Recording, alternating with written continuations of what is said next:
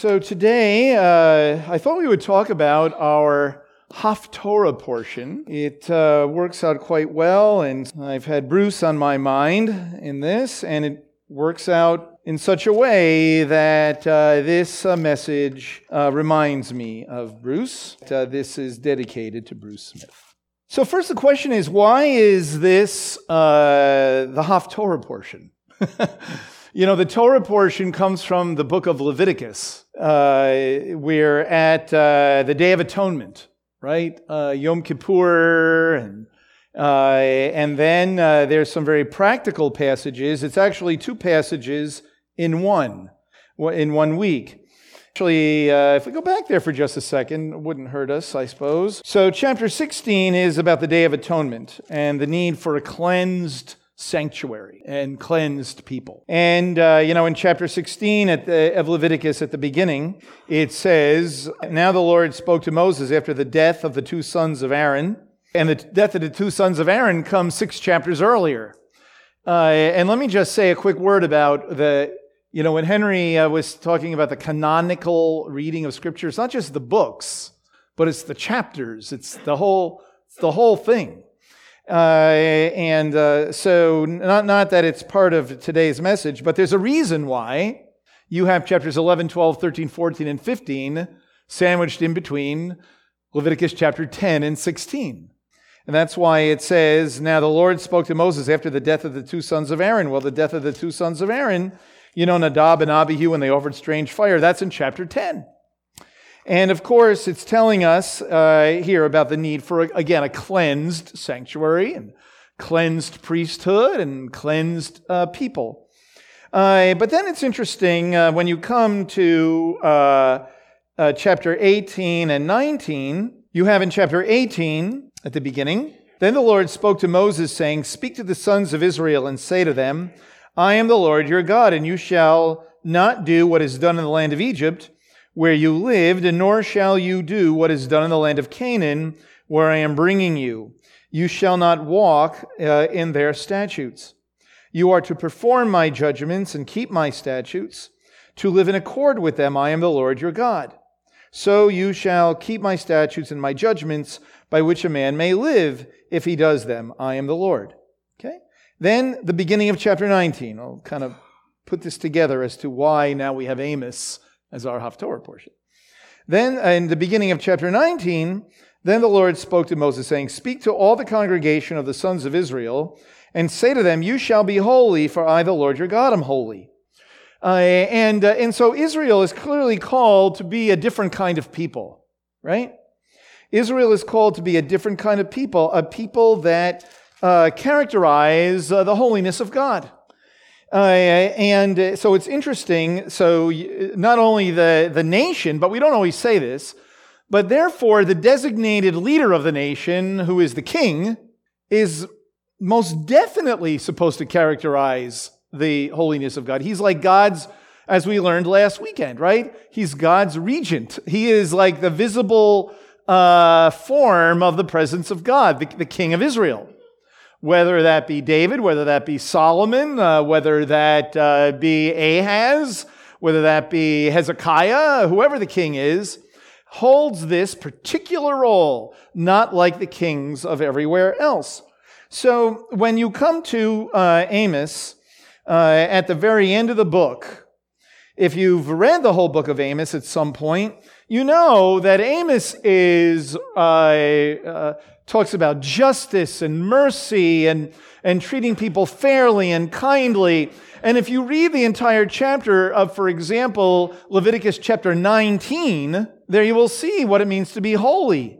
When it talks about to love your neighbor as yourself and all of those passages. So here in Amos chapter 9, you have, beginning in verse 7, "Are you not as the sons of Ethiopia to me, O sons of Israel?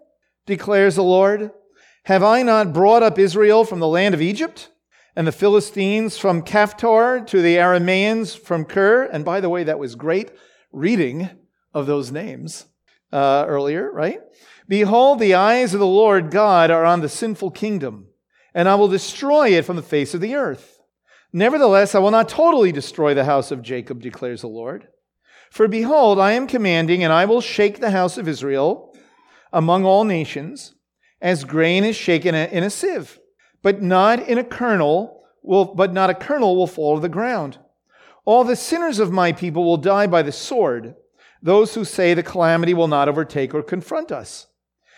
Then we read, in that day I will raise up the fallen booth or sukkah of David, and wall up its breaches, and I will raise up its ruins, and rebuild it as in the days of old, that they may possess the remnant of Edom, and all the nations who are called by my name, declares the Lord, does this. And then the last three verses talk about just how wonderful that day will be. But since we read that part earlier, I wanted to focus on 7 to 12, verses 7 to 12. So the problem in verses 8, 9, and 10, and 11, 7, 8, and 9, and 10, is that Israel was not living differently than the nations. And it was written all through chapters 1 to 8, and so it sort of comes to a head here in chapter 9. And that certainly is the problem that we read in most of the prophets, right? And so we see here that as this prophet comes toward the end of what he's saying, if you go back to the beginning of chapter 9, you read the whole thing, it's like a tremendous devastation is going to come. Tremendous devastation is going to come. And it's interesting in verse 11, well, actually, I should say, in verse 9, the end of verse 8, he says, nevertheless, I will not totally destroy the house of Jacob, declares the Lord. So there's going to be this great devastation, but God is not going to totally destroy the entire house of Jacob. Notice, I will just say in passing, sons of Israel, house of Jacob, the terms are used interchangeably. So even though that Amos is speaking to the people in the northern kingdom, he's in a way speaking to everybody. Okay? He's speaking to everybody. All right, and so he says that the house of, behold, I'm going to shake the house of Israel among the nations. That's a scary thought, right? I'm going to shake it like a sieve, right? But those who are the remnant, those who trust in the Lord, those who truly embrace the God of Israel and have a heart of repentance, nothing's going to happen to them. They will be held. They will be held. Not a kernel will fall to the ground. So he talks about there, yes, there's going to be indeed this judgment, but there will indeed be a remnant. And that concept of remnant is found throughout the text. In fact, if you've been reading through Isaiah, you read that clearly there is a remnant of Israel. Okay?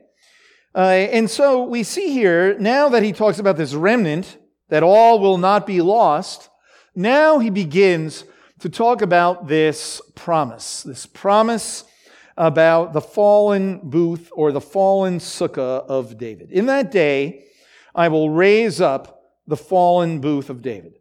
First thing we want to notice is that God is the one who does the raising up. It doesn't come through strategy. It doesn't come by being smarter than all the other nations, but it's supernatural. God will raise up the fallen booth of David. Now, when we talk about this fallen booth of David, what we could say is, we could use other words. The dilapidated booth of David, the house of David. A sukkah, of course, is a flimsy structure, right? A flimsy structure that, you kind of could blow over, right? And the idea behind the sukkah is that we have a building from God, right? But the sukkah is a flimsy structure. That's why we live in it, to remind us that God is the one who protected us in the wilderness. In other places, even in the Brit Hadashah, the New Covenant, our earthly bodies is a picture of the the sukkah, the fallen booth of the fallen booth of our own lives, right? But here we see that God will raise up the dilapidated, falling apart house of David. Now, there's a few things I think to notice here, and that is first that what is dilapidated is when we talk about the house of David, and this is so true for so much of the scriptures, that the focus on the falling apart is on the kings, on the dynasty, like the regime of David. And the kings who are supposed to be the representative of God on the throne, the kings who are supposed to lead the people in righteousness, they have failed miserably. And this leads to certainly a failure of the nation. Okay? And certainly we know, for example, in another early prophet who was a contemporary of Amos, it's kind of interesting, a contemporary of Amos is Hosea. And in the 3rd chapter of Hosea, it says in verse 4, "For the sons of Israel will remain many days without a king." We'll just say that. Will remain many days without a king. And so the symbol, one might say, more than a symbol, but a symbol of the state of affairs of Israel is the lack of a king to sit on the throne. That's like a judgment. God, in a sense, took down the regime because of their sins. Yet, He cares enough for the people that there is indeed a remnant. And so the promise begins with, I will raise up the dynasty. I will raise up the regime of David, the fallen booth of David. And I will bring restoration. Now, it's very interesting that in Hebrew, when it says, and wall up its breaches, it's actually, a literal rendering might be wall up her breaches. Okay? Speaking of this kingdom. In other words, looking at it in a very physical way. Raising up. First it says, overall, raise up the fallen dynasty of David and raise up the kingdom. And then, interesting also, in the next phrase, I will also raise up literally his ruin. Her breaches, his ruins. And so it's interesting that perhaps when it talks about his ruins, it's speaking of the kingship of David, raising up the kingdom, raising up the king, and then rebuilding it as in days of old, speaking of the whole, everything, the people, the kingdom, and the king, and that it all goes together as in the days of old. As in the days of old reminds us of the days when David was in his strength as the king.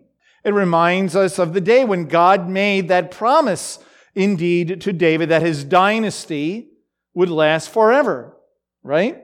And so how interesting it is when we think about our teachings from last week, again, that this kingdom is centered in David's dynasty and remains so all the way through.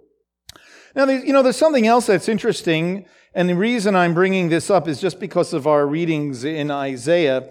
In Isaiah chapter 22, who was an older contemporary of Amos, they're like in the same time period. Very interesting. If you had an opportunity to read these chapters, you know that the sin in chapter 22 of Isaiah of Israel was complacency. In fact, one of the leaders was building a monument to himself. They don't realize that judgment is coming. And the passage talks about, your boisterous towns, your exultant city, and you're having a great time. You've prepared for war, and you think that everything's going to be great, but you don't realize that judgment is coming. So there's a very interesting little section here in chapter 22, where God raises up a leader. His name is mentioned a few times in the Bible, and his name is Eliakim, the son of Hilkiah. And he's going to become a leader, not the king, but someone who's in charge of the household of the king, whatever all of that entails. And he says something about him, that he would be entrusted with authority, and he would become a father to the inhabitants of Jerusalem. Then in verse 22, it says, "Then I will set the key of the house of David on his shoulder. When he opens, no one will shut. What he shuts, no one will open. And I will drive him like a peg in a firm place." The key of David, the authority of David. As an underling of the king, this Eliakim would have the authority of David. And it's very interesting because when you come to Amos chapter 9, again, you have also the sin of complacency. They think nothing is going to happen to them. In Amos, you read, "Oh, those who are at ease in Zion." In another chapter, I believe in chapter 6. But then we read that just like it says Eliakim would be given the key of David, so God is going to restore the dynasty of King David and the kingdom and all of it. But then notice there's something else that it says.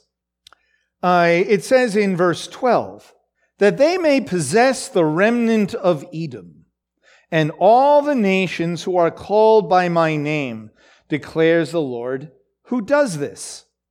So it's very interesting that there is a view here of this good news for Israel that is good news also for the nations. Okay? That God is going to raise up another King David. God is going to raise up this kingdom, and there'll be a remnant from Israel and I'll just say it like this, for the sake of the nations. Now, why does it say that they may possess the remnant of Edom? Edom is a hostile nation. Edom is always, a thorn in the side of Israel.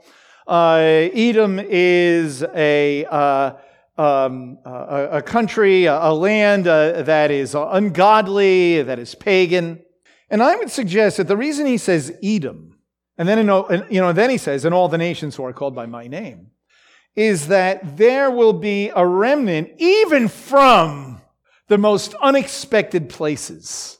There'll be a remnant even from hostile nations. And if we were having an MSI class on this, we would talk about Amos's informed theology that probably came from Isaiah, as well as being revealed by God. Because in our readings in Isaiah, do you notice that there are remnants from the most unlikely places? You read about a remnant from Damascus. You read about a remnant from Egypt. You read a remnant from Assyria. Just those three in Isaiah's day, that was all three we could call the evil empire. And so what's very interesting about that is that there is a difference, the way God sees regimes and people, that God takes down and judges evil powers, but there is a remnant from the peoples. To me, that goes back to Genesis chapter 18, when God says, when Abraham is having a very interesting conversation with God, Sodom, an evil nation. But Abraham is concerned about righteous people that might be there, certainly including his nephew, but righteous people that might be there, And I think that for us, this is kind of like almost an aside, but a very important point, that we need to see the world that way. When we pray against evil regimes in this world, to be able to separate people from the evil power, that God is concerned about people, innocent people, righteous people, innocent people, believers. He's concerned about people and judges regimes, and sadly, those who back the regimes and embrace the regimes and all of that. That's very important because God is judging the nations that way. That's why there's a remnant from all of these places that you'd least expect it. When we read about God judging Assyria, it doesn't mean every single person in Assyria, but it means he takes down, Sennacherib and evil leaders. And that is exactly what happens to Israel and Judah. God takes down the regime. The people are not annihilated. No. Even what we like to call the lost 10 tribes were never lost. They're only lost in some kinds of theologies. They're lost, but not according to God and His Word. And also you see it quite clearly that the people end up in Babylon and then return. Certainly people stayed in Babylon, and that's the rest of Jewish history. But God judges the regimes. He judged the house of David, but not indeed forever. So He raises up the king. He raises up a kingdom and the people, and then that they may possess the remnant of Edom and all the nations who are called by my name, declares the Lord who does this. So this is not only good news for Israel, it's good news for the nations. And as we may know, this is a very important passage in the Brit Hadashah, in the book of Acts, in the 15th chapter. In Acts chapter 15, there is a dispute. There's a dispute. It says in the beginning of the chapter, "And some men came down from Judea and began teaching the brethren, unless you are circumcised according to the custom of Moses, you cannot be saved." That's the problem. You have these people who come to Antioch and say that, okay, you who are not Jewish, you cannot really be a believer in the Messiah of Israel unless you become Jewish. That's, become circumcised, become Jewish. Okay? So this is an issue. You can read the whole chapter for yourself, but what we see is that they come to Jerusalem, they come to James and give testimony. And James is going to make a decision about this. All right? All right, so we read here in verse 6 of Acts 15. "And the apostles and the elders came together to look into this matter. And after there had been much debate," one can only imagine what that means, okay? "Peter stood up and said to them, 'Brethren, you know that in the early days God made a choice among you that by my mouth the Gentiles would hear the word of the gospel and believe. And God, who knows the heart, bore witness to them, giving them the Holy Spirit, just as He also did to us.'" And you read that in earlier chapters in Acts, right? And you read how God supernaturally showed Peter that the Gentiles need to hear this message in the vision of the animals. It wasn't about kosher food. It was about Gentiles, right? Okay? And because God had to supernaturally impart to Peter, because this was so unheard of, this was so radical, just to go to people who are not Jewish and bring this message of repentance and just believe without having to become Jewish. See? And so Peter is giving testimony of this. Then it says in verse 9, "And he made no distinction between us and them, cleansing their hearts by faith.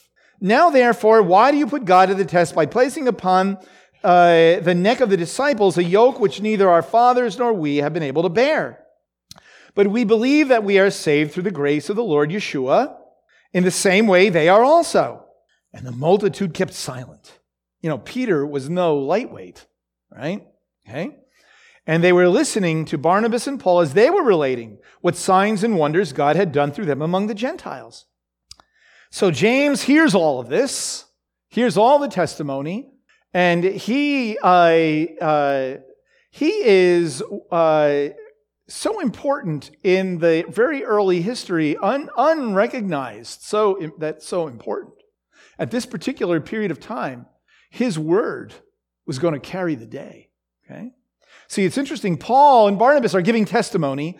Peter, his words are very important, Paul and Barnabas give examples, and James makes the decision. It tells you the importance of James and Peter in those very early days. And after they had stopped speaking, James answered and said, "Brethren, listen to me. Shimon," Peter, right, has related how God first concerned himself about taking among himself Gentiles, a people for his name. For his name. Amos. People called by my name, for his name. And with these words, the prophets agree. Now, let's stop with that. The prophets agree. I already mentioned, and I won't take the time to turn to them for the sake of time.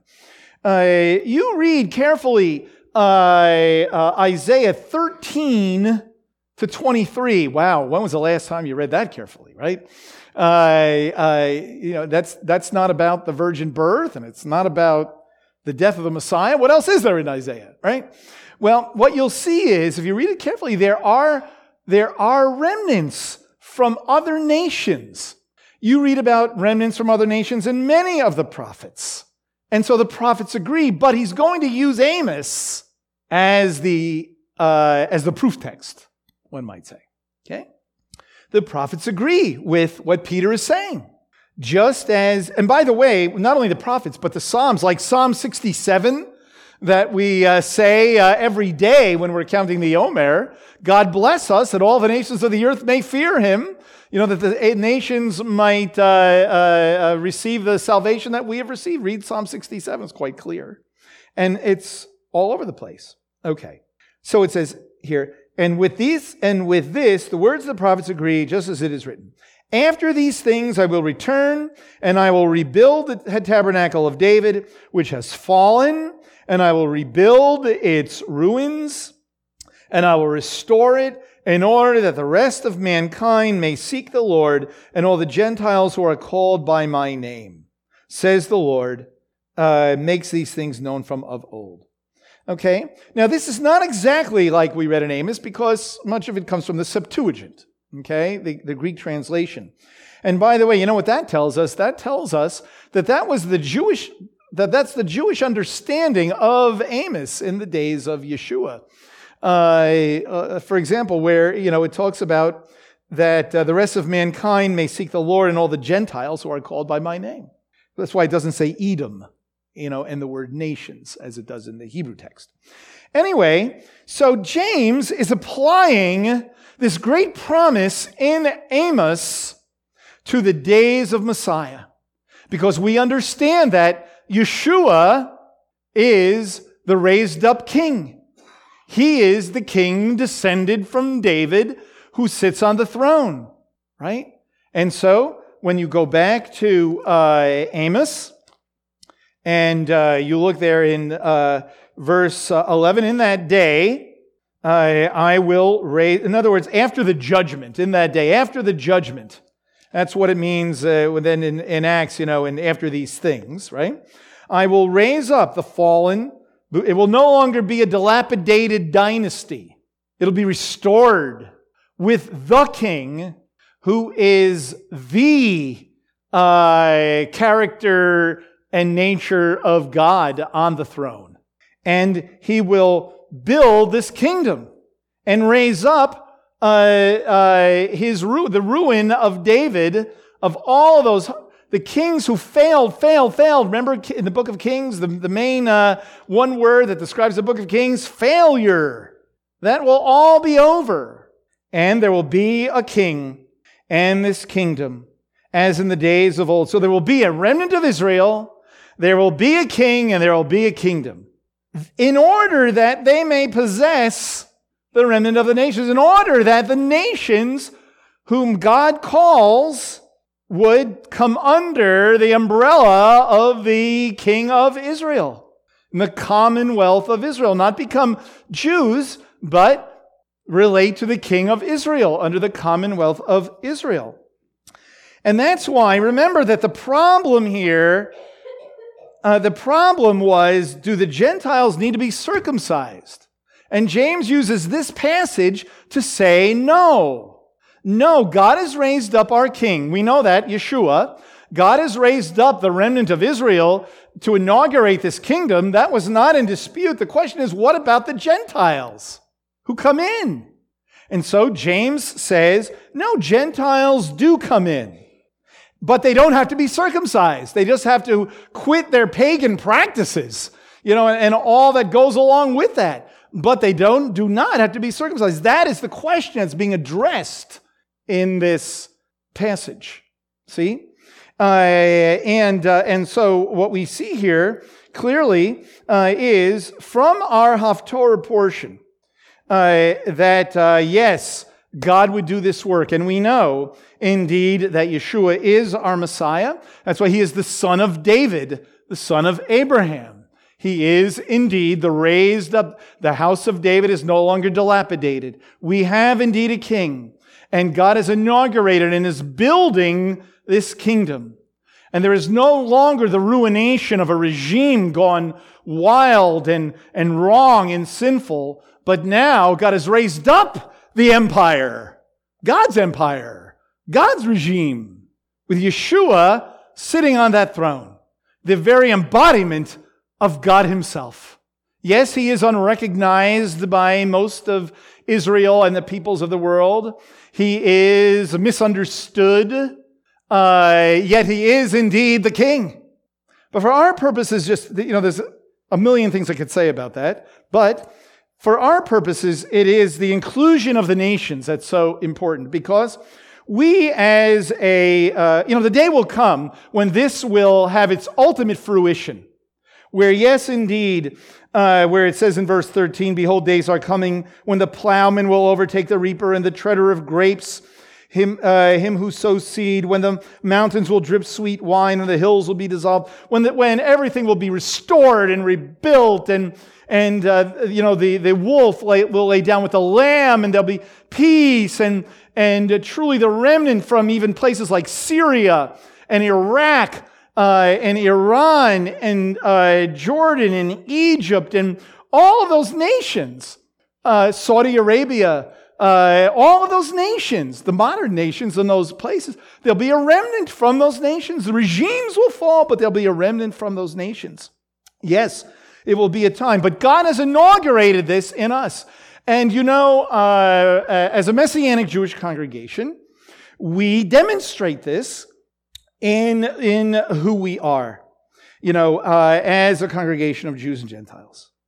And throughout all the years, we talk about this, and we talk about how as Jewish believers, as the remnant of Israel, we are not whole or complete without the remnant of the nations. And the remnant of the nations are not complete without Israel. The nations are called to bless Israel. Israel is called to bless the nations. This mutual concept of mutual blessing, right?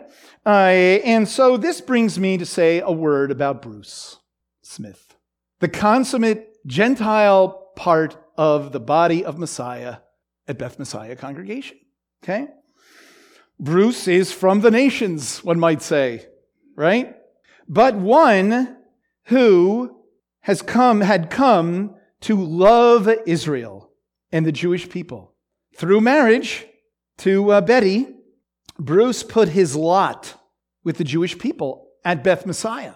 Beth Messiah is a doorway for Yeshua followers who are not Jewish to bless Israel, to be part of the Commonwealth of Israel, more than just saying, well, I love Israel, or I pray for the Jewish people, but to actually place your lot here, to come here, to make this your community of faith, warts and all, And that is indeed what Bruce did. And Bruce certainly served here at Beth Messiah in the best way that he could, using his gifts, natural gifts and talents, and as well as, the spiritual gifts that God has given him. And there's certainly a lot to say about Bruce's involvement at Beth Messiah, from those early prayer meetings to forever being the chief cook at Beth Messiah congregation. But there's even more to say about Bruce in that capacity. Bruce is from a generation at Beth Messiah of being a builder, a pioneer. In the background, most of the time.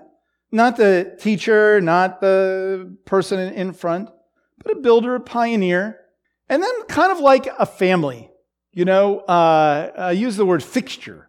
Bruce was a fixture at Beth Messiah. It's like part of what makes Beth Messiah. Warts and all of us together. Just part of it, who will sorely be missed. An important brick, or an important fixture in the life of the community of Beth Messiah. And so when I was preparing for this, I thought about Bruce, that they may possess the remnant of Edom and all the nations who are called by my name. And certainly Bruce Smith is one called by God's name, and part of that remnant who placed his lot with the Jewish people at Beth Messiah for almost exactly 40 years. And so, let's pray. Lord God, we thank you, God, for your great plan. We thank you, Lord, that for your loving kindness, for your grace and your mercy, Lord, that you did not do away with the dilapidated dynasty, with a dynasty that just fell apart, with a dynasty that walled up the temple, boarded up the temple, a dynasty that turned away from you to be like the other nations. And God, you did indeed judge it. You took down the kings, Lord. You sent our people into exile. But Lord, thank you for your forgiveness, and your mercy and your grace. That yes, you have shaken us like a sieve. But Lord, thank you. Thank you for the remnant. Thank you that you have allowed us to be that remnant, part of that remnant. Lord, and thank you that you have indeed raised up a king, King Yeshua. Lord, we pray for our people that they would see the king and not live as if there's still a dilapidated house with no king. Lord, we pray, God, indeed, that our people would have their eyes open to hear the good news that there is the king, there is the kingdom that you promised to restore. And thank you, Lord, that was not enough for Yeshua to come and simply bring Israel back to yourself. But that would be that would not fulfill the calling. That would not fulfill the purpose, Lord. But it's on behalf of the whole world, on behalf of the nations. And so, Lord, we thank you, God, that you are bringing people from every tongue, tribe, and people group on this earth to you, Lord. And we do pray for them. And we pray against the evil regimes. But we pray for the people, Lord, that you would deliver them from their horrible situations, even in the world in which we live. Lord, and bring them to safety and bring them to yourself. And Lord, may we be like you and not judge entire people groups, but regimes, evil powers, Lord. And we thank you, God, that from all of these nations, that you continue to raise up the remnant of Israel and people who are called by your name. And so, Lord, this morning, just in memory of Bruce, Lord, we thank you for him and for his life, Lord, and just we thank you for 40 years of dedication here at Beth Messiah Congregation, part of our family, Lord, and so we will miss him dearly. But Lord, thank you, God, that Bruce is with you, and thank you that the promise of being called out from the nations is not just to be called out from the nations, but thank you, Lord, for the promise of resurrection, for the promise of life in you. And so, Lord, thank you that Bruce today is glorifying your name, Lord, and we pray for ourselves as we are still here. Betty, Amy, family, and all of us, Lord, as we are still on this journey. And Lord, we do look forward indeed, in your time, to that day, Lord, when the dead in Messiah shall be raised first. When we who are alive will be gathered together with them to meet you in the air, Lord, to worship you, to sit at that table, at that final big Seder, Lord, when we will eat a lavish feast together, the remnant of Israel and the nations, all of us together, including Bruce. So we thank you and we pray in your name. Amen.